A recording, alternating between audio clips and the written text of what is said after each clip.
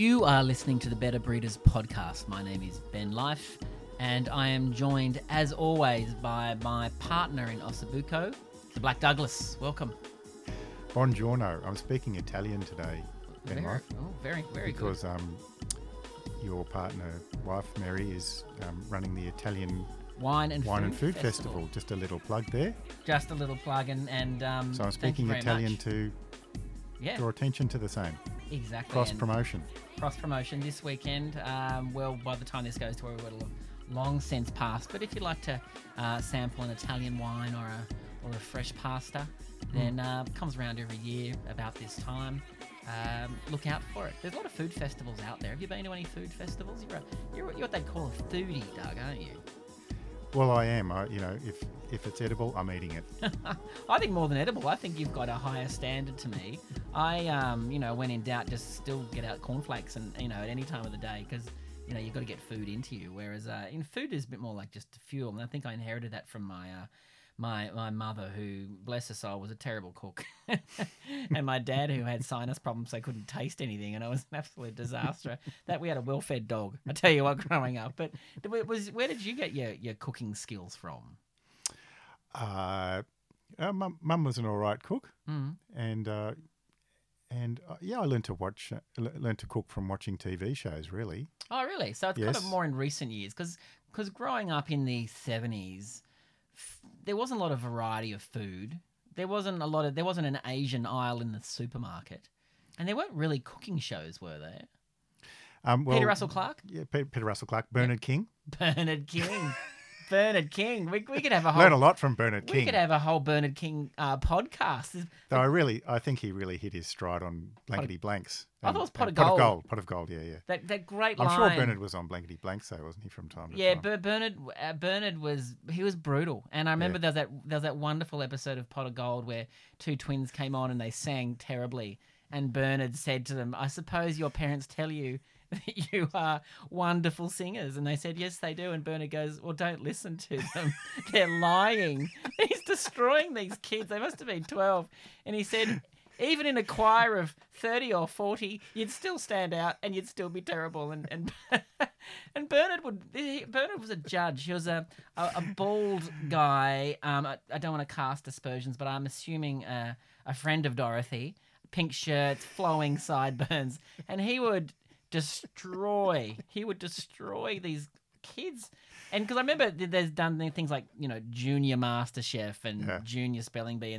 And the shows never work because even if the kid's terrible, the judges can never rip in. Everyone's a winner. Everyone gets an attendance award. Bernard King ripped in. Yeah. Old school. Old school. He delivered tough love. There was no certificates handed out for participation. If you went up to Bernard's standards, I mean, how does a guy like Bernard get a career? Like, I don't know. I've got to look him up. We've got to post something on our weekly newsletter. Yeah, it's worth a bit of an investigation. I think this could be a longer episode. Yeah, we've got to have a Bernard King episode. If anyone would like a longer, maybe a 3-part series on Bernard, write in. Right in. I totally agree. Now, while we're talking of great Australian TV, I've noticed of late the announcement of, or the completion of, a number of remakes of Australian TV. So, in Australia we have Wentworth, which is a remake of Prisoner, which was a women's prison show of the 70s, an absolute smash hit comedy not comedy show. Well, it was a comedy in hindsight. I think most people laughed. Didn't they slam the doors of the cell and the walls would wobble because they were just painted cardboard or something like that? There's, in a few years back, we had a remake of The Devil's Playground, which is a Fred Skepsey film about priests molesting boys in a Catholic boarding school. That's not funny. It didn't translate well to modern times. You'd think the subject matter would be very relevant today, but it was, it's interesting that they chose to remake that title. Announced this week... topical with the Royal Commission, I suppose. Absolutely. Announced this week was a remake of Romper Stomper, the Russell Crowe film from, I believe, 20 years ago, which at the time was Russell played a Nazi skinhead fighting with Vietnamese refugees in the city of Melbourne. I think this might have been the film that took Russell to Hollywood, if I'm correct. Yes. You followed Russell's career quite closely, Black. Well, I'm a big fan of. I'm a music. We're both music fans. Oh yeah. And you know, I'm a big fan of Russell's band Tofog. 30-odd foot of grunts. 30-odd foot or 20-odd foot? I don't know. Geez, the name just rolls off the tongue there, doesn't it? Imagine searching that on iTunes. But he's a great, great singer.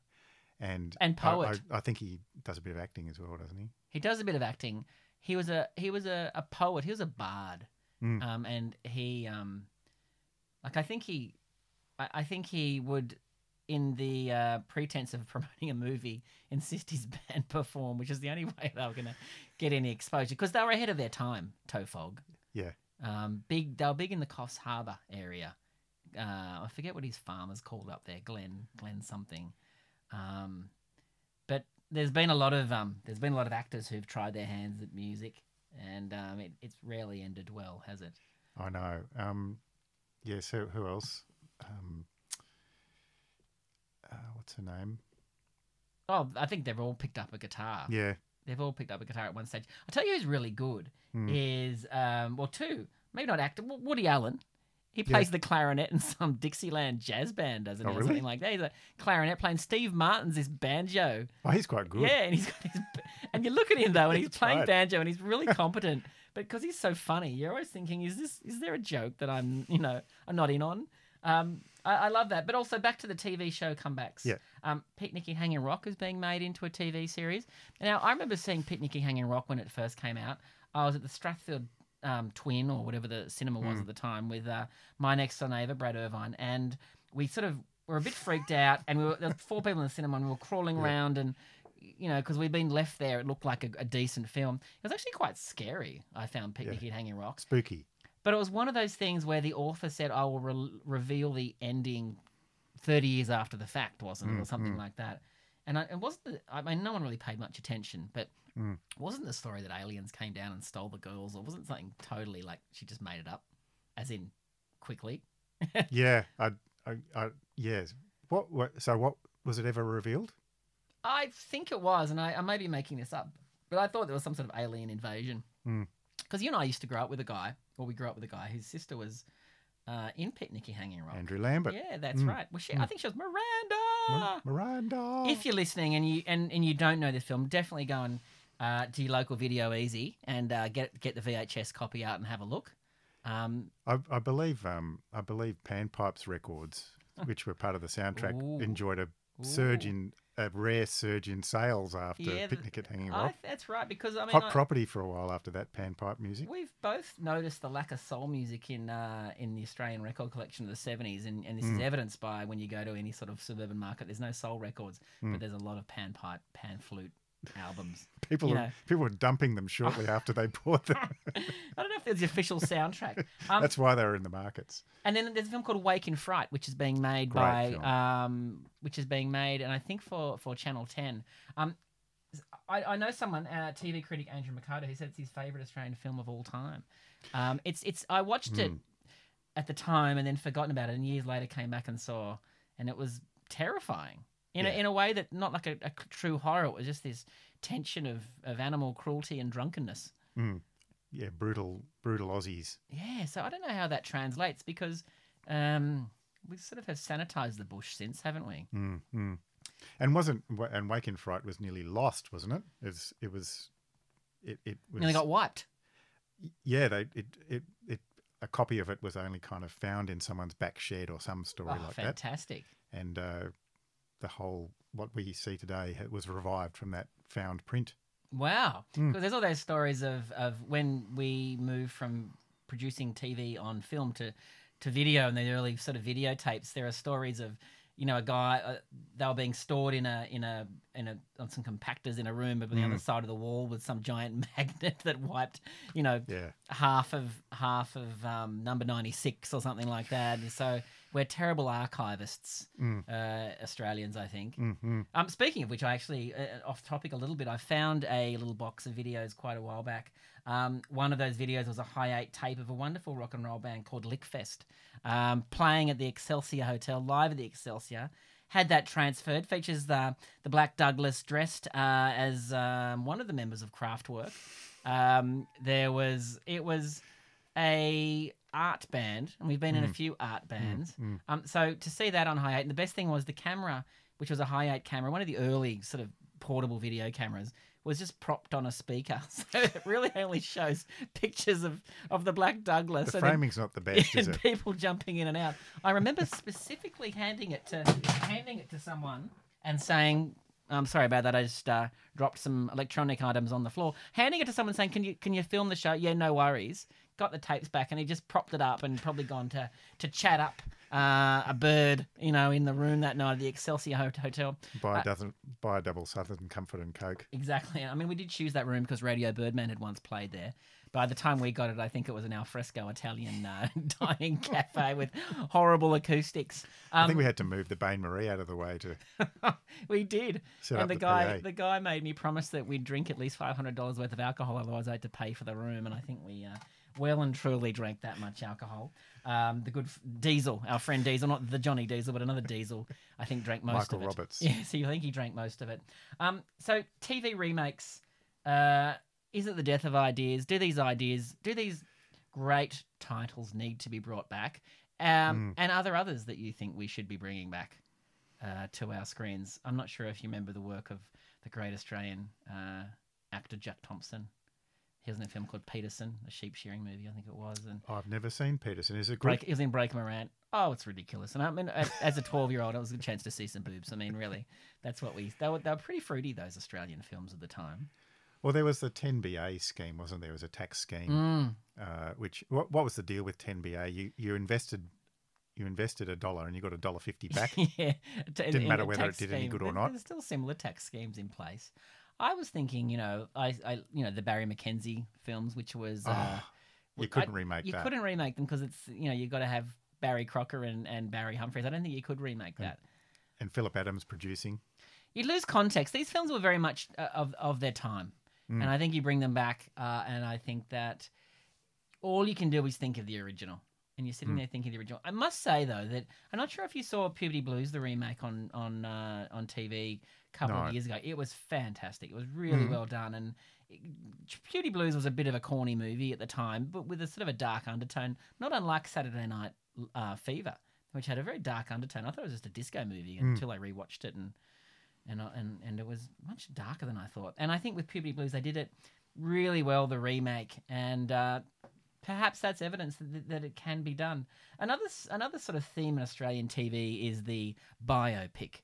So Hogs, there was a miniseries called Hogs. Oh, that was appalling, wasn't it? Yeah, like I only saw the promo, which is like, I did my HSC and only ever read the crib notes. So I think that's how you do it. You don't ever go to the text, you just go for the notes about the text. Hogs, and it's kind of funny because it's exactly the same actors in every one. So one series they're playing a killer, the next is Hogs' mate and Strop. Lockie Helm seems to be in every one of those biopics. In every one. Oh, that's right. There's the good one was it the Packer versus Murdoch? That was actually quite good. I quite enjoyed that because I like those stories. We've had the Lang Hancock bio, which is sort of more about Gina Reinhardt, and I think she took offence to the She tried portrayal. to injunct it, didn't she? She injuncted it. Molly, the Molly Meldrum story, which actually probably did the best, and I think probably because it's just pure nostalgia. And they tried to recreate a lot of the scenes. No one had a bad word to say about Molly, did they? They didn't, but I think you and I, as cultural archivists, realised that there was a lot more going on at the time than just Countdown. And Countdown was cringeworthy. And I think you'd really, once you were sort of in the know, you'd be watching Countdown, looking out for Iggy Pop, or Devo, or the Church, or the Johnnies, or something. You're looking for those sort of things that snuck in because they had a quiet week. And if you've never watched Countdown, start with the Iggy Pop episode where he is excitable, and he was at a kind of his Berlin period at the time. I think he might have done Lost for Life, and I think he hadn't had much sleep, had he? He hadn't much sleep, and he refused to mime. One of my favourite moments in Australian TV. We've had the In Excess biopic.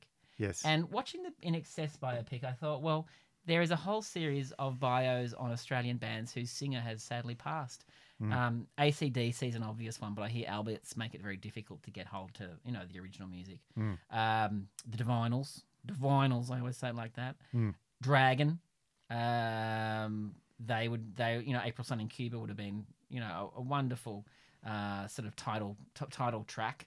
Who else was there? Skyhooks. Yes. With Shirley Strawn. That'd be a great bio. There's all sorts of shenanigans in those days. Mm-hmm. I think we can sort of mind that. I think the music ones will do better than some of these hit and miss biopics. I mean, do you think this should be a Better Breeders project? Can Better Breeders produce I these don't films? really want to. Yeah, we could under the. Should the listeners write in if they think? Yeah, if they want to crowdfund us. They should crowdfund us. Where will we start? Which is the story that? I mean, I'd love to start with Bon Scott, but I think that might be a bit difficult. Maybe we'd have to start with Dragon. Yeah. Because they've been more easily forgotten, I think. Who else has passed away?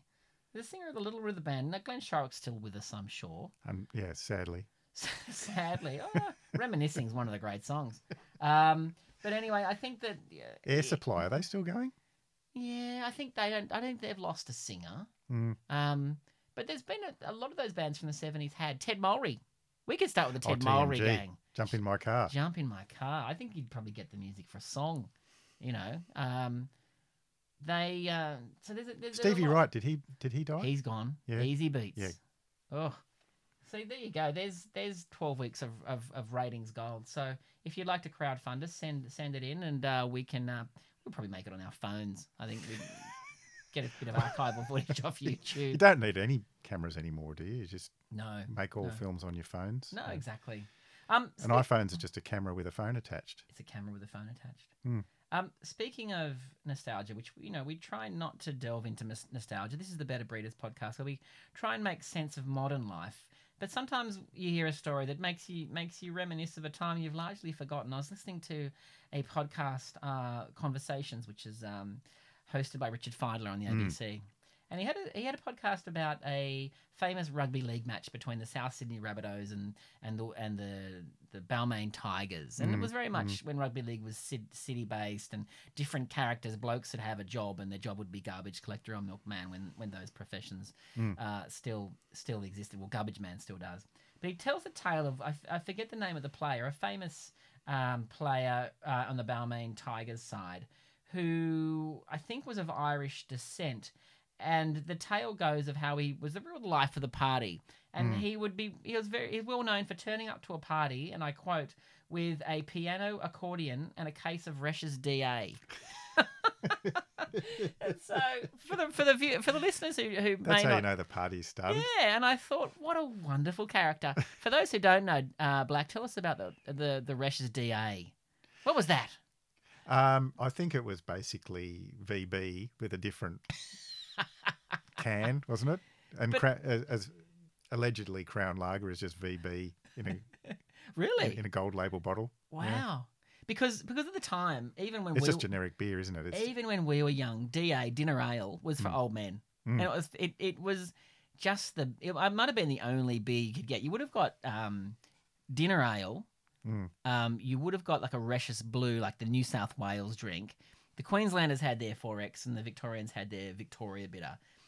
And then KB, I'm not sure if that was a national beer, but I think it just paints a picture of times lost when a chap would turn up, a night out with a rugby league team with a piano, accordion, and a case of Resch's DA. I mean, can you imagine what would have gone on that night? They'd be imagine the sing along, the team song. Probably, I'd say some bawdy limericks set to the piano, accordion. I miss those. I'd love to go to a party where a chap turns up with a piano, accordion, and I think there were songs sung like our great old friend Richard Harry. Oh yes. Used to sing a song after a few Resch's Pilsners, Silver Bullets. Oh yeah. Called Charlotte the Harlot. Old-fashioned rugby songs. His dad was on Monday, I touched her on the ankle. On Tuesday, I touched her on the knee. That's enough, Ben Life. That's enough. We'll stop it right there. Oh, yeah. I think there were rugby tours of Europe that used to sing the rounds of that song for Charlotte the Harlot. Hour upon hour. If you'd like us to place the lyrics for Charlotte the Harlot up on the website, listeners, write in. I've never been able to get to the end of the song. I kind of run out of rhyming couplets. But, yes. that would definitely go well with the piano accordion. So if you want to hear more another snapshot of Australian life, go to that podcast episode. It's on the feed. I do enjoy Richard Feidler's podcast because he is curious, as we try to be, and it's kind of a rare thing to find an interviewer who doesn't think they're the subject of the interview these days in modern media. I was thinking today we closed today with a wonderful little bit of fraudulent reporting. There's a story in the press this week. I think it's the company. Is it Nurofen or Neurogenic? Have been sued for false advertising. I love a good false advertising story.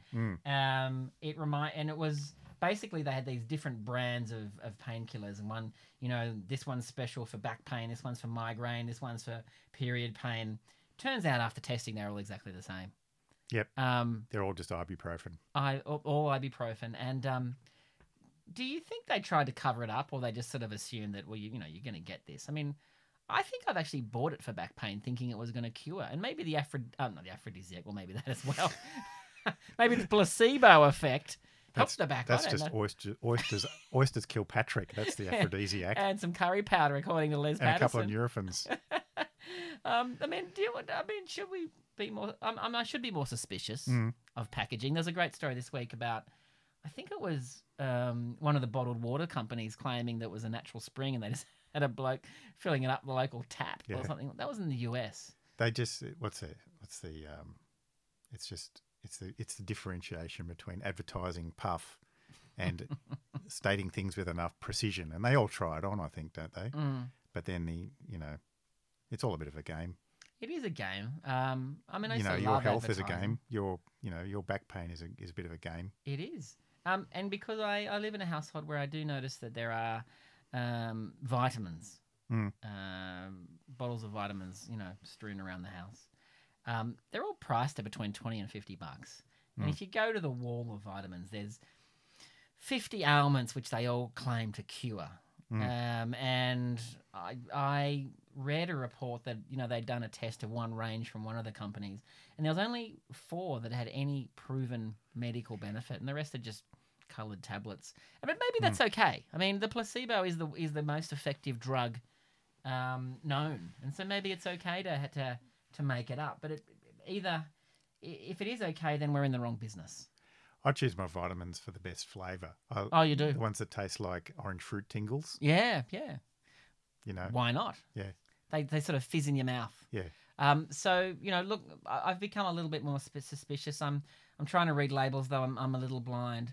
But, are we living in a nanny state? Why can't you just put anything on the packaging, say it's going to, improve your IQ? Because the other one I read this week, there's a number of neuroplasticity online subscriber products where you subscribe and you do these tests, and apparently it staves off Alzheimer's and Parkinson's, etc., just by sort of exercising the brain. And once again, it's been tested by academics and proven that most of them are absolutely useless. Perhaps like the name of this podcast, who knows? But more on false advertising as we go. It's something that amuses me. I like a good scam. I like a little bit of consumer dishonesty. Actually, as I talk, I think of the NBN right now. Australia's great scheme. Oh my God! It's turning into a turkey. They're promising the maximum speed you get if you have, You're trying to download this podcast right now, and it's NBN. Yes. Our Prime Minister promised us that we'd be the innovation nation, and right now we have a parliament where where the parliamentarians don't know where they are born, and they're spending 120 million to decide if people can get married. What a farce! Bloody Malcolm. But look, we've talked about rugby league and politics, so I think it's time to sign off because, 2 items we know very little about. You have been listening to the Better Breeders podcast. The Black Douglas sitting opposite me. My name is Ben Life. This is the podcast where we try to make sense of modern life. With varying degrees of success. Varying degrees of success, yeah. We were the era that grew up with the Violet Crumble and the Chiquito. These days, I walk the aisles and there's so much chocolate, but so little character, And unless you've got anything more to add to that topic, I might sign off. No other chocolate tastes like flake tastes. Exactly. Flake. It's chocolate and it's a description of dandruff. So thank you for listening. We'll see you next week. This has been episode 105. If you want to hear more from us, go back to our previous episodes. Hunt us down on social media, on your preferred search engine, and we will see you next week. Ciao, Bellas. Goodbye.